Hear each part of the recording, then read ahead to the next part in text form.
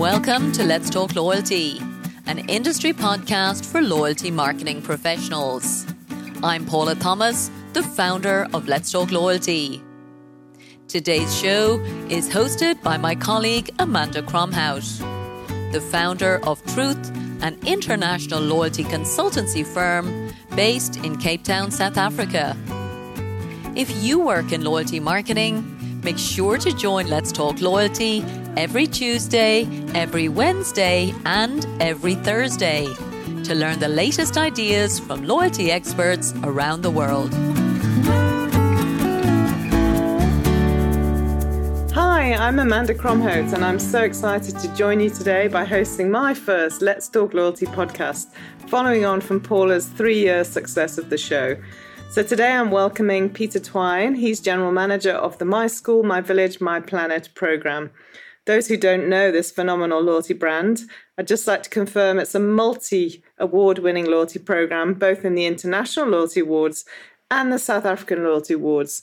And kudos to Peter himself, also as the leader of the My School, My Village, My Planet team, which won Best Loyalty Team at last year's South African Loyalty Awards.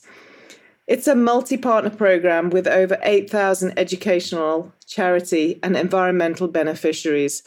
The My School program hits both the emotional as well as the transactional triggers for loyalty members. That really is something that most loyalty programs aspire to achieve.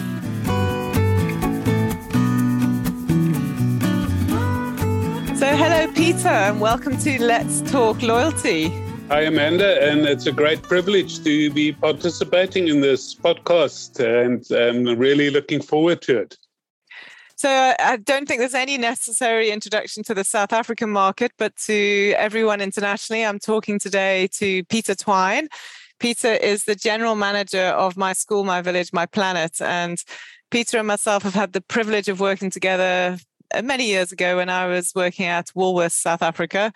But to actually have you talking on the podcast is a real treat. So I'm going to kick straight off with the famous first question of Let's Talk Loyalty. Peter, what's your favorite loyalty program? Amanda, I'm going to answer this in a roundabout way. It's always good to understand what favorite means to a person. And for me, a program needs to connect to me personally in a way that it talks to me emotionally, but also transactionally from a value perspective. And I sort of chose two programs, one that I've carefully looked at over the years, which is the GEMS Rewards program in the UAE. And I've always been amazed that I always think that they've copied My School a little bit, but they've really done it well. And I think they've really gained good penetration in that market and a really nice value proposition with a great purpose. And that's always something that I look at. The second program is, again, a little bit biased. It is my banking program, the Standard Bank U-Account. And although it's not the simplest of programs, if you understand how they've created the value proposition and you build your structures, and as good loyalty practitioners, we always deep dive the real intent of the program and what will give us the greatest value. Once you've actually done that, the value equation that I always look at, the effort versus reward, is quite good. So I would say for me, the two that really stands out in the market, both in South Africa and in Africa and Middle East, would be the two, the GEMS Rewards program and the Standard Bank U-Account. Thanks, Peter. That's so awesome to have such extremities, actually, because one is much more transactional and in the financial services South African market. And the other one is, as you say, quite similar to the sort of concept of your own program and international. So that's absolutely super to have the contrast. So I don't mind you choosing to. That's a good start. So I think before we get going, I mean, as I said, you and I had the privilege of working together for a few years. Please, can you share with everybody your background that's led you to the position you're in now, your loyalty background? Yes, Amanda, I would gladly do this. I started in retail in the early 80s, and in the late 90s, we were already starting to look at how do we use data effectively. And I made use of research data extensively to put commercial properties together and also the kind of catalogs that we would utilize in the Woolworths business from a retail perspective. But we realized very quickly that just having financial services data, research data wasn't adequate. So this led us into the first loyalty trials within South Africa with the Woolworths business in the early 2000s. And we started with a extensive search across the world, working very closely with many business consultants of the top companies in the world and really understanding what made loyalty work and what makes a sustainable loyalty program. I've also then had the privilege in 1999 to be asked to work on the first community loyalty program in South Africa, which was then just called purely My School. Yeah. But through the years, it's really been evolving, and through many iterations of the loyalty programs in Woolworths, but also with My School, we kept on looking at how do we make it better for the business and how do we make the value proposition stronger for the consumer. And in 2010, we launched in South Africa the first non-points retail program. And that was called W Rewards, the one that me and you were both involved in. I remember it fondly. At the start. And it was really based on the concept of instant savings, or what I would call member pricing as well, but really giving that instant gratification to the consumer, that they can see that what their swipe is doing is actually giving them value back into their back pocket. And it's not something that's delayed and needs to be aggregated over time. So it was a real first. It was also a big challenge because most of the programs in South Africa up until that stage were point-based and progressive rewards that gave you a voucher every quarter. And that was what the consumer were used to at the time. Yeah. But what we also did, I think what was quite unique in the W Rewards program is what I call the first get and give. And it was the first time that a person could actually earn benefit for themselves, but at the same time make a contribution towards a charity or a cause. And that's where the My School combination came in to W Rewards as well. So yeah, over the years, lots of learnings on actual programs. And then another key for me that is really standing out was the ability to participate with the International Loyalty Awards judging that happens in London. And I've done that, I think, from the second or third year of the awards running. And that for me always is such a brilliant place to learn and to see what is really, truly working across the world.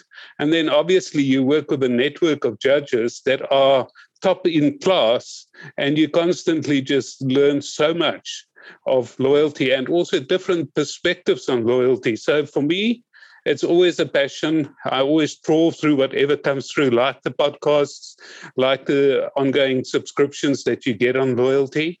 So it's an ongoing learning journey for me on the world of loyalty. Yeah. That's great. And actually, you're absolutely right. We're still co-colleagues, so to speak, as co-judges on the International Loyalty Awards. So still lots for us to talk about every day. And you're right. I'd forgotten, actually, that at the time when we launched W Rewards back in 2010, it was one of the first member differential pricing programs, whereas now they're everywhere, so to speak, and extremely well understood and popular in this market. So at the time Woolworths was the first to break through with that. So thanks for reminding us about that. So I think, Peter, the whole purpose today really, as well as to get to know you a little bit better, is to understand the concept of the phenomenal program that you're the general manager of, which is the My School, My Village, My Planet program. Tell us a little bit about it. And then if you could lead into something that you and I shared together, was the evolution of that from just My School into My Village and My Planet.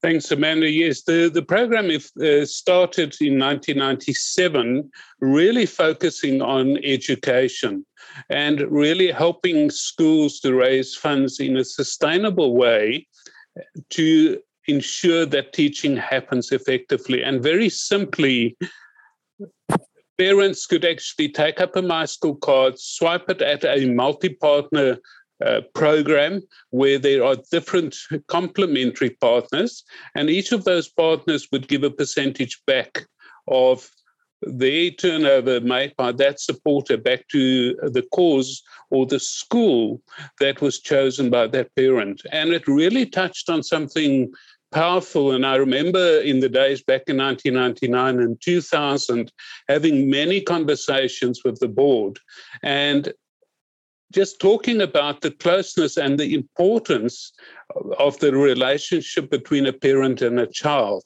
And there is no parent that won't give his child or her child the absolute best and go to great lengths. And we started with a real startup business with an internet boffin that worked in America many years, a parent actually at a school who started this program, and myself and a few other people got involved, worked with them quite closely, and eventually made the program a real success in the educational space. But what we realized quite soon is that after kids leave school, those parents were sort of lost to the program. And when we segmented and analyzed our customer base and also our big major partner base, we actually understood two things, that we really had two groups of consumers that were really interested in children and community upliftment causes or NGOs. And then the other segment, really people that are very interested in animals and the environment and animals in general, wild and domestic. And that sort of led us to the development of the program into what we call the My Village, which is around communities and causes. Yeah. And also the animal component. Now, today we have over 8,000 beneficiaries on the program or causes and schools. Wow. And there's truly something that will matter to each of our consumers. There is so many things that are close to people's hearts, be it disabilities. I always make use of one that I know you also were part of initially, which was Operation Smile. And through the program, we've actually done 153 corrective surgeries to date. And that was purely through people selecting to support that cause and give back. And it's changed the lives of not 153 children, but 153 families, because that lives of those individuals as a whole were changed to the positive. So it's really just fantastic stuff that the program has done to date. Peter, that's so awesome that you've managed to bring it to life so clearly with the Smile, Project Smile. But as you say, that's one of 8,000 beneficiaries. But the fact that one of 8,000 beneficiaries has changed the life of the families of 153 beautiful children, I just think it's so special. And that's just one part of My School, My Village, My Planet. So I think anyone listening to this will be absolutely in awe of the difference it can make. And as you say, if you're a parent, nothing means more to you than your children. And if you're a dog lover, nothing means more to you than your faithful hound, and so on. And the list just continues. So thank you for sharing that with so much sort of clarity over how the multi-partner program is spending its well-earned funds to make a lot of difference in the lives of so many. So a little bit away just from the program that you manage, tell us a little bit in your views as a leader in the loyalty industry. What are the trends you're seeing in the industry? I think there's, Amanda, a number of trends that are coming out. There's the real basics that we all know, which is through big data and AI, the whole focus on hyper-personalization and really being focused on the relevant content and offers delivered in a seamless, easy way to the consumer. And those are the basics that I think many of us are still struggling to get right. But that is definitely still very clearly one of the things that are important. I think another key focus is also the fact that having loyalty integrated into a single app. And when I refer to that, I'm going to use the example of the Standard Bank banking app. The Woolworths app and the GEMS app are just examples where you are able to actually engage with the brand completely from end to end, from looking at content to actual shopping to changing your consent on the website in real time, in the My School world, being able to change your cause that you support or the 3 causes that you support in real time. Those things are quite critical, that the act of engaging with the brand and with the program is centrally controlled through the main app that is offered by the business or the brand. And I think that will continue to grow. Another key thing that I think what we're picking up quite extensively, and also a piece of work that we work with all the time, is to really define when are consumers actively engaging with the brand versus we just doing the transactional swipe and getting the benefit that comes with that. That the thought process of choosing the brand is not upfront. And to use an example, we've recently done a study. And again, the My School, My Village, My Planet program is not a program that puts money back into your pocket. And for that to actually drive a change in behavior, one of the research stats that we looked at was that over 70% of the customers were likely or very definitely going to consider who they give back to as a community when they make that shopping trip, where they're going to be shopping and what they're going to be doing. And that sort of links me to the last trend that I want to mention, and there's many more.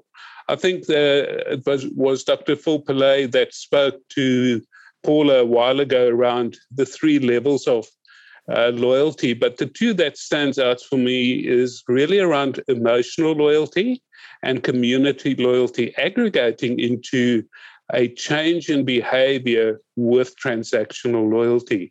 I think the days are gone when we think that transactional loyalty are strong enough to stand on its own. People are expecting more, especially after COVID-19, where businesses were asked to be far closer to their communities in which they trade and to be far more actively involved. And I think loyalty programs need to take that into account as well. Yeah, absolutely. And I think, just going back full circle to the brand that you're the general manager of, I mean, there's nothing more emotional than signing up to the My School, My Village, My Planet program. But some of the other things you said there, Peter, that I really just want to highlight back to our listeners is, just that single app experience. I remember in the earlier days when we were developing loyalty programs in all sorts of different markets, there was sort of a determination to have a single app just for the loyalty program, and it just doesn't make sense. It's critical, as you say, that it's fully integrated into the main reason I have the app in the first place, which is to interact with the brand that I'm transacting with, and then through the loyalty program that emotional connection can come through as well. So and you're right, a lot more programs are doing that much more successfully now than we would have seen a few years ago. So interestingly, you didn't talk about tiers. So I know from my experience in the South African market that the program My School doesn't have tiering per se. So what are your views around tiers? Because the W Rewards program, which is obviously in the Woolworths environment, does have tiers. So tiers or not tiers? What's your view on that one? Amanda, I think it's always a very good question. And I think different industries and different markets have different needs. And I think if a sector is really driving simplicity, transparency, and a straightforward loyalty program, then do not go with tiers. If your target audience are not going to be able to understand the complexity that comes with tiers or tiering, don't go that route. It needs to be kept effectively simple, that when I'm swiping, I'm gaining something. But when your market is competitive and there is clearly headroom in your target audience to consolidate spend, and the travel industry is very much one of those, the food industry is another, where there's an ability to consolidate and you can put a value proposition together for your VIPs that is really top end and your VIPs, and people can aspire to get there and will allow many of your consumers to consolidate their spend and achieve that tier status, then my view is always do it, but make sure that it's still not overly complex. And I am definitely always leaning towards a tiered program that has at least got 2 tiers. towards growing that spend over time, and that the consumer can truly see the benefit of it. And when we talk about innovation later on, I do think that there is within that VVIP sector things that we can do to really make it such a great retention tool for a business. But for that, you do need tiers. It's a bit of an oxymoron sometimes, I think, the tiering or tiers and simplicity, as you say. It's difficult for programs to keep that simple, transparent approach when tiers are introduced. So if a brand is achieving that in its loyalty program, to have simplicity and tiering that makes sense, it's a real win, because I would say 9 times out of 10, they tend to contradict themselves. So, all kudos to the brands that are managing to have tiering with a simple and understandable approach. So completely agree there with what you're saying. And it's interesting when I said, what are your thoughts around tiers or no tiers? A lot of loyalty operators find sometimes running a loyalty program quite painful, so they could be referring to the tears streaming out of their eyes rather than the tiered system. So Peter, you've been in this industry for a while. I'm not going to name the number of years because I think that's going to give both of our ages away. But so what would you say has been the biggest problem in terms of loyalty that you've ever had to face up to?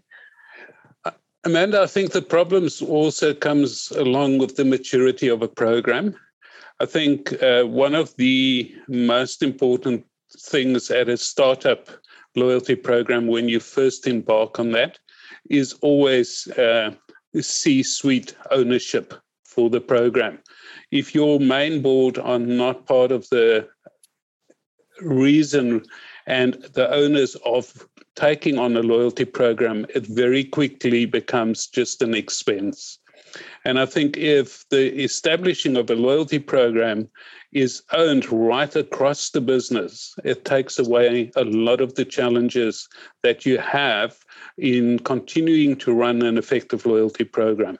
Because I think if we look back over the last couple of years as to the importance of loyalty programs in our consumer needs when they were cash-strapped, and especially in South Africa, and I'm sure across the world, and loyalty programs played a bigger and bigger role in the lives of consumers.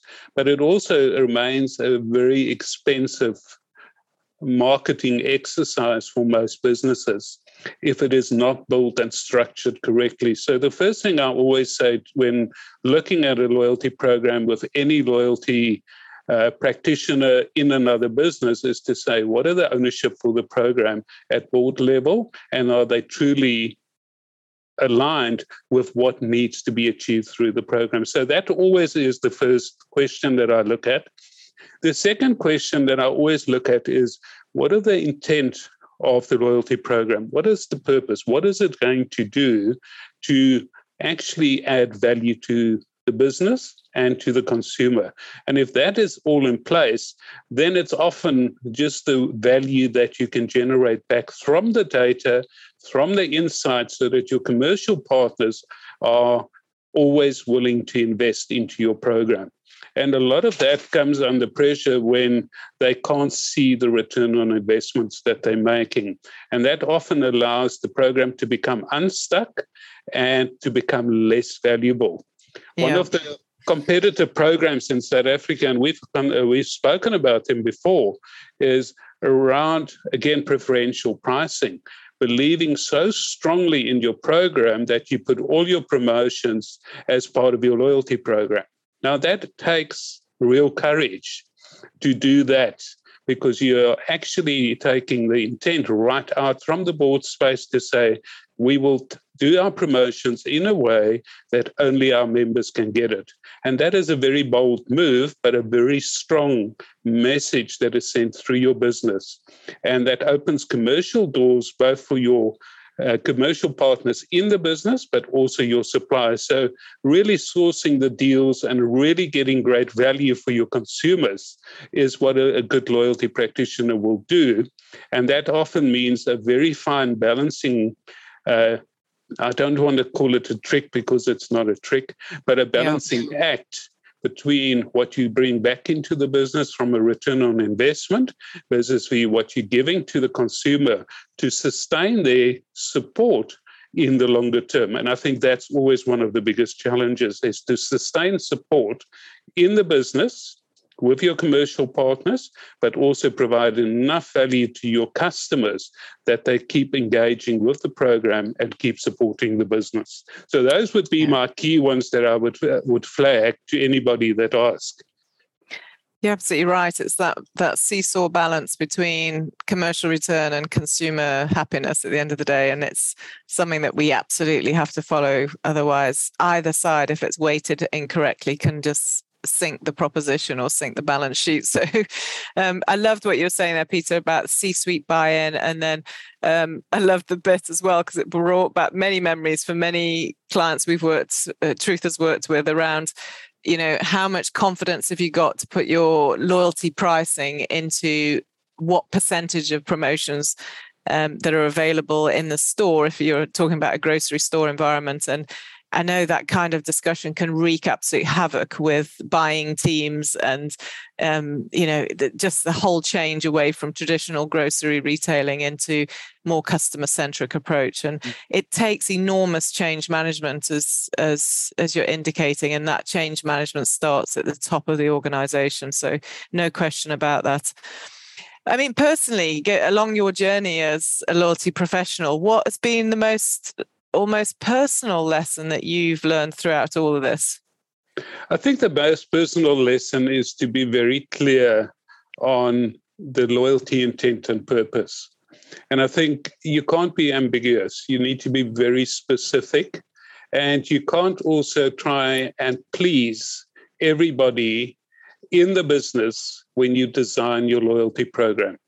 You need to be able to be very clear with the intent, how it's going to work, what it will bring back into the business, and the duration of time that it will take to pay back the investments that you've made.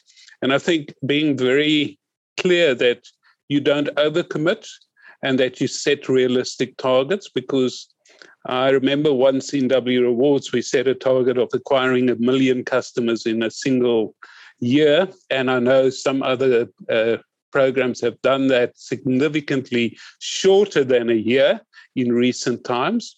But in the traditional acquisition channels, setting a target of 1 million rand, I think, 1 million rand, 1 million new members was a decision made in a moment, and then said, why can't you do that? And then a good challenge is always for a practitioner, but then let's get it done. And I think that was a bit of blood, sweat and tears for that year. We eventually achieved it, but don't overcommit and be very clear on what you will deliver in the time and make sure that it's realistically achievable. And I think that was quite a tough lesson, with lots of tears and sweat that went into that achievement. And that's tears out of your eye in that case, not loyalty tears. Absolutely. We managed to get both of them in the story today. That leads me, Peter, to a sort of killer commercial question, actually, around going back to My School, My Village, My Planet. I mean, what are the sort of key KPIs that you measure your success against? Is it in membership volumes? Is it in engagement? Is it in transaction values, incrementality? Share with us as much as you can the KPI approach you take for a program such as My School. Yeah, Amanda, it's quite, it sounds simple. One is a little bit more tricky, but I think because the My School, My Village, My Planet program on the loyalty continuum, it is actually a fully fledged business. And the bulk of our revenue are paid back to our causes and our schools, which leaves you a very small bit to run the business. So one of our first things that we look at always is to say, how much are we growing spend at our partners? Because spend drives the revenue that we receive from our partners, which is our second indicator, that we again have the ability to pay out to our beneficiaries. So the two general things that you will find in any commercial business is, are you driving revenue? Are you getting enough income? Then we look at running our business really tightly because we are a fundraising business. So we always look at cost to sell, the very basic elements. And then when we get to the CRM measures that we look at, we obviously have NPS. And we generally have really good NPS scores. We have customer effort scores that we measure every year and look at how much effort does it take a customer to change their details, to update the causes that she's supporting, or even just signing up to the program. So all of those effort measures in terms of how a customer would experience the program. And then one that is more recent that this is the third year that we're doing it, is a measure that we call active customer engagement. And that really measures the customer's engagement beyond the swipe. And the aim is to really, I don't want to say own, because I don't think any loyalty program or brand can ever own the head, the heart, and the actions from the body all the time. But how much do you really own brand time in the consumer's mind that actually translates into action that is not just a swipe, meaning that they're participating in your communication, they are participating in events, they are supportive on the social media side. And those are measures that I think we all try and work towards to drive real, true engagement with a brand or with a program. And I think that for me is one that always stands out as newer and probably the most difficult to do sustainably well. Yeah, I love that. I mean, I've just written it down: head, heart, and action. How powerful is that?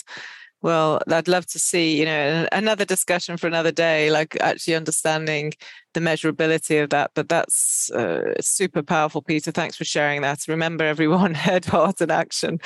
Love it. Okay. So you've talked a little bit earlier about the C-suite engagement as one of the sort of biggest challenges in the roles that you've worked through in your loyalty career.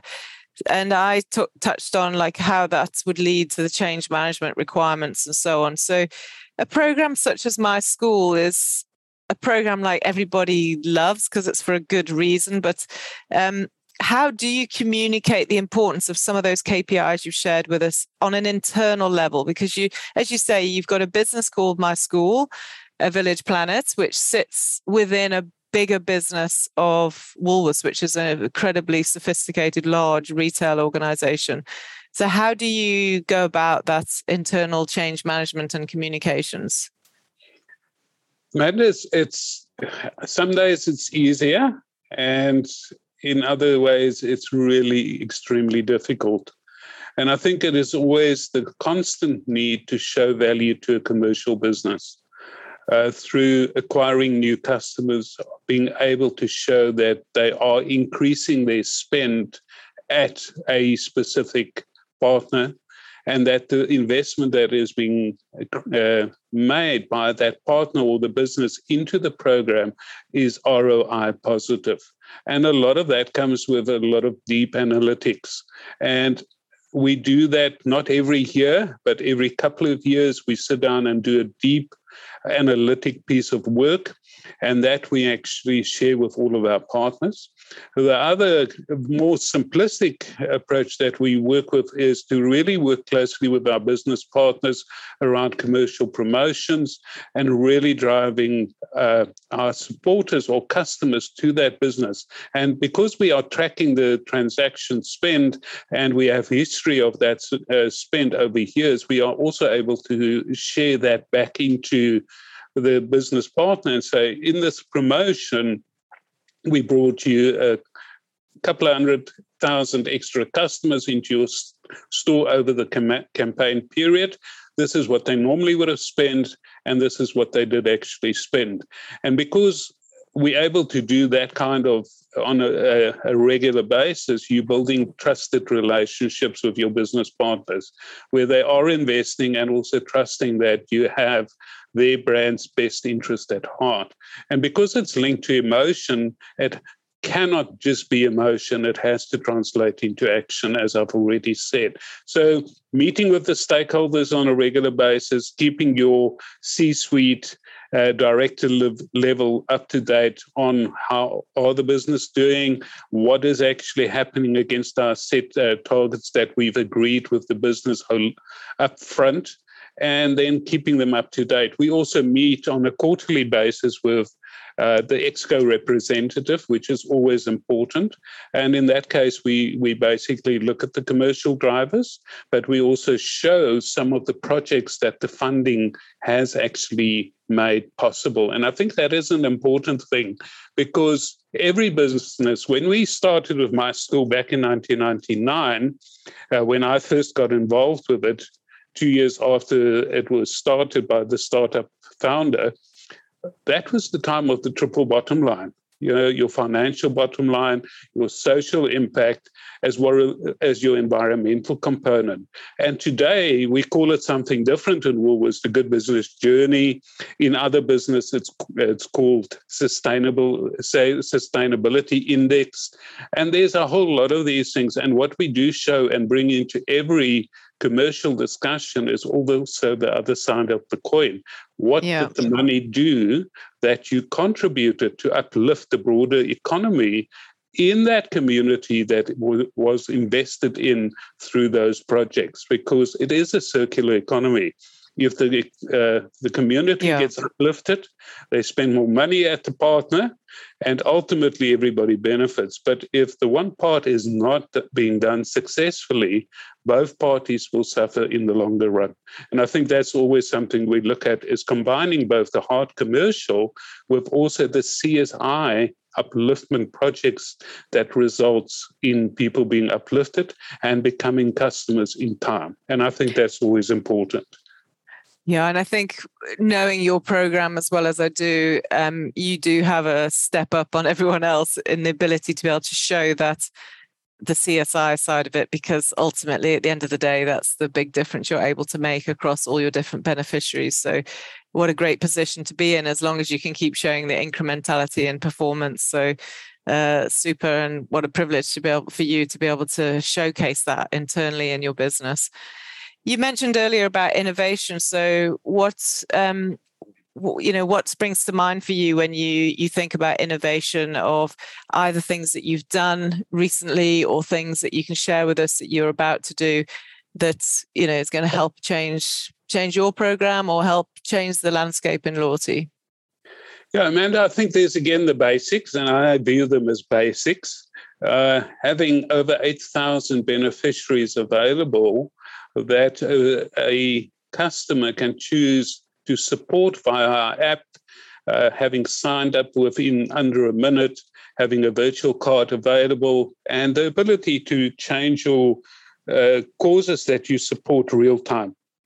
That's automatically implemented in the back end. And that for me is always an important factor, is the ability to update your data, create real accurate information, and we always look at that.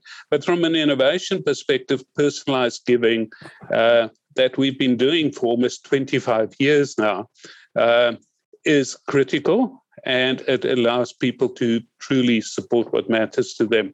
I think the things that is really, for me, where the next level of personalization and relevancy will come from is allowing your best consumers, your VVIPs and VIPs, to shape their rewards proposition around their own needs.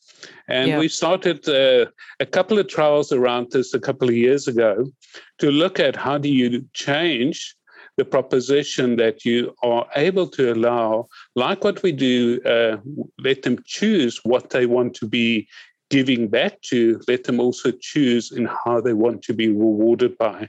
And I'm really talking more deeply than just a category in an app that says groceries.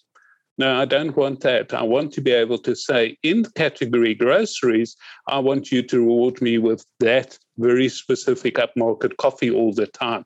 And really bringing that relevancy and personalization into the choice. And with AI today, there's no reason we shouldn't be able to get there. And that, for me, nobody's doing that really effectively and sustainably in the industry, not in South Africa, nor what I've seen in the world. The other two areas that really drives a huge amount of innovation and has been driving it for a while. So it's not yet what I would call a basic. It's still quite new for most programs, which is around subscription loyalty. And in a continuum of loyalty, I think that is the journey that you will take to become a fully fledged independent business, or at least a profit center. And for me, that is something that I think is still underutilized in South Africa and is just starting to take place within the banking sector and a few other places as well. So definitely that section. And then the other one around gamification.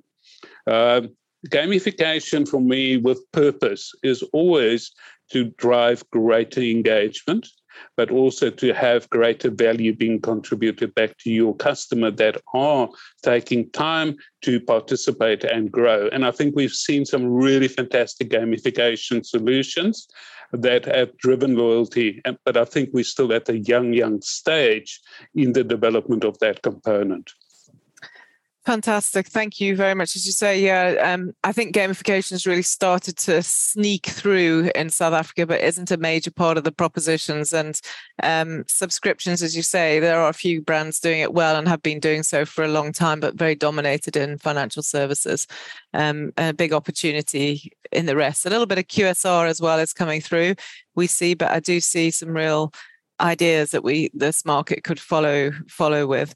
So I want to conclude, Peter, that we've had such an incredible discussion. And my last thing I want to just ask you, if you wouldn't mind, is I know you have a very special celebration coming up soon for My School, My Village, My Planet, a big 25th birthday celebration, which is absolutely an enormous milestone. So can you share a little bit about that to everybody? And then we can draw the interview to a conclusion.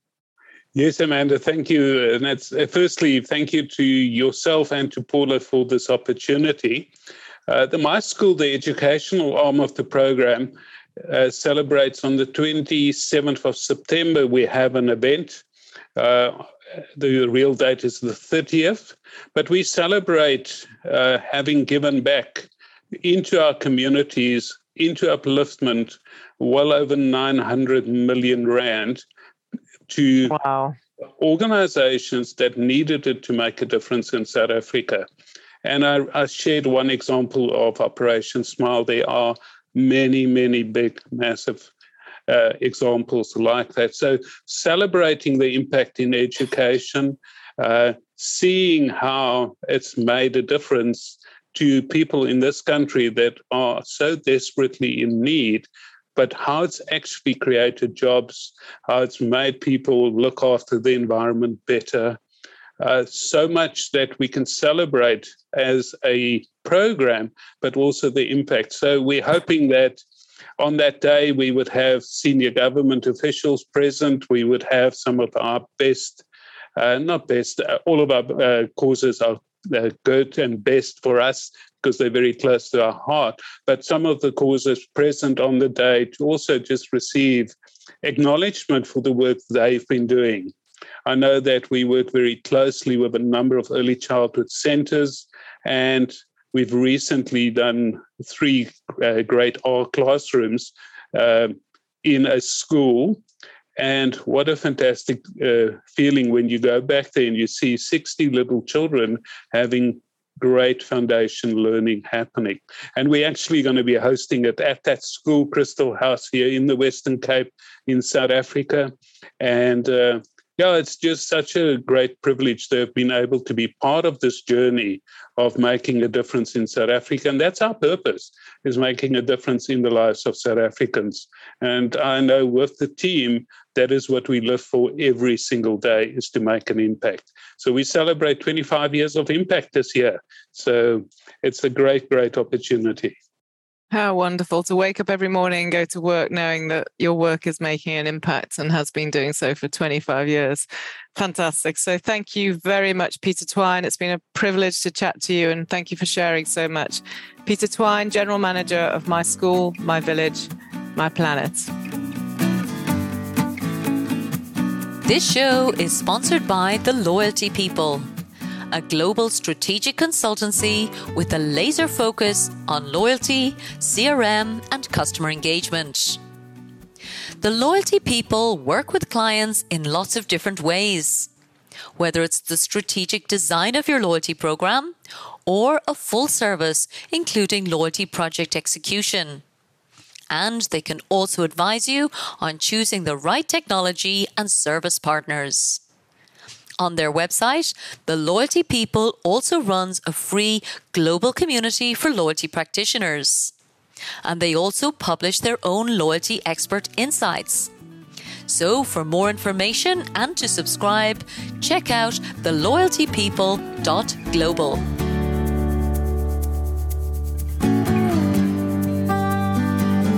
Thank you so much for listening to this episode of Let's Talk Loyalty.